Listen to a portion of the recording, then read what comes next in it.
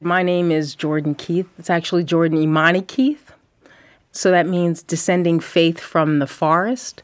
I see some of you nodding. And descending faith from the battle. And you'll find that my work carries those themes of my name. Also, a lot of spiritual references. And in this first poem I'm going to read, I'll refer to Damascus. Some of you might know the road to Damascus is referred to in the New Testament, a place where Paul, who had been persecuting folks, walked down the road, had a moment where he had a breakthrough and got scales on his eyes from his revelation. And then later, those scales fell from his eyes. This first poem is called Mama Sanchez. It's dedicated to my mentor, Sonia Sanchez, because I feel it's really important to honor the people whose shoulders we stand on. Mama Sonia, Mama Sonia, Mama Sonia, I call you because when your lips broke, I was born in the flood. And I chanted you as though Babylon would fall just by speaking your colors. I am still carrying your teeth in my purse, still carrying concealed weapons that bullet my breath across a tongue bitted by yellow skin of my fathers. I am still carving poems on the tablets of flesh, scraping mountains into children's eyes, leaving the haiku of switchbacks on the thighs of tomorrow's power. I tell them, weave the skin of America into memories. Put on forgotten robes. Do not let it be said again that we herded the dark, that when the twin scales fell from our eyes, we continued on the road to Damascus as though we never heard a voice. That's for Sonia Sanchez. This next poem is for a woman whose shoulders I also stand on, although I never met her. Her name is Audre Lorde. Many of us know her as Gambia Adisa, warrior woman, poet, mother, lesbian. This poem is called Which Stripe Am I? And it is dedicated to her. I create myself. Breathe lavender breath to escape the cage of my skin. I dance in tribe, warrior woman. I survive on drum, tongues, and fire. Spin my skin in circles to fight. Which stripe am I? I run through knotty jungles with my hands. Turn the soils of my ancestors and grow children from their bones. My seed lives ancient lives of honor crowned in cornrows and kente, my issue pouring forth. Which stripe am I? Born from a whip, I need the midnight crossing of my skin through fields of white. I have run 1,000 miles to freedom, spit out the bit of silence and savanna grass. Which me am I? I follow the rains. Chew the tender nipple of the earth, prefer myself in hostile plains and solitude. I rise on cruel horizons, my skin riding waves of psychedelic African heat. I make love in camouflage. Moonlight licking beams across my back. I give birth to mind, myth, and mystical, and survive, scarred by the whips of dichotomies.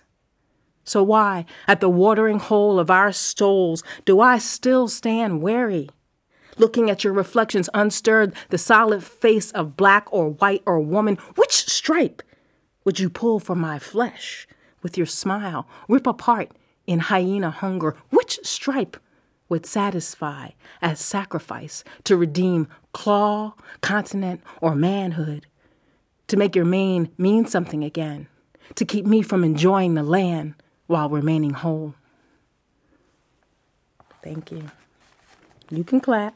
Lets me know I'm here.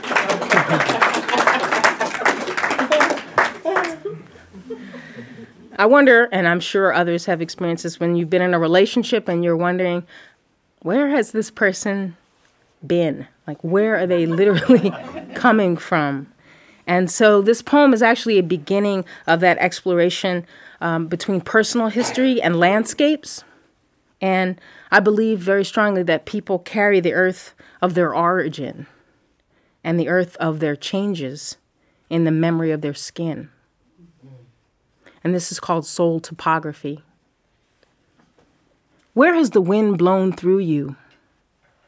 What rivers have carved your thighs? What landslides of sudden betrayal have taken out paths, stopped rivers, formed lakes I swim in now? Some people enjoy the scramble, the exposed edge, and the tight footing, no room for wind or error. But I prefer the meadows, the challenge of being still, the hula of purple lupines. This next poem is called Red Earth. I ask my ancestors, where are your bones? As the sweat of history grows on my brow, the aquifer of my palm, an untold pond whose secret tributaries tell my future. They answer, our cypress skulls leaf the trees we swung from, our blood blooms in flowers. This last poem is for those people who are living with the war that we were told ended 2 years ago. It's called Enough of Us. Maybe we will be too tired for war. Maybe enough of us will remember out loud Vietnam and the other stories our fathers did not tell. Maybe enough of us will remember, make our own war memorials, erect fathers absent from childhood, sculpt faces absent from the table of their lives. Maybe enough of us will remember stumbling through elementary school hallways, stepping over landmine images of Coca-Cola jingles that taught the world to sing, or our mothers huddled by telephones, breaking the silent cadence of body counts and bullets, with humbled whispers, thank God the war is over. Maybe enough of us will remember the taste of shrapnel, the lips of cauliflower men who returned vegetable kisses, whose dinner-time voices turned from the friendly fire of the evening news to the fragging of their families, who returned from My Lai, men who could not stop the war.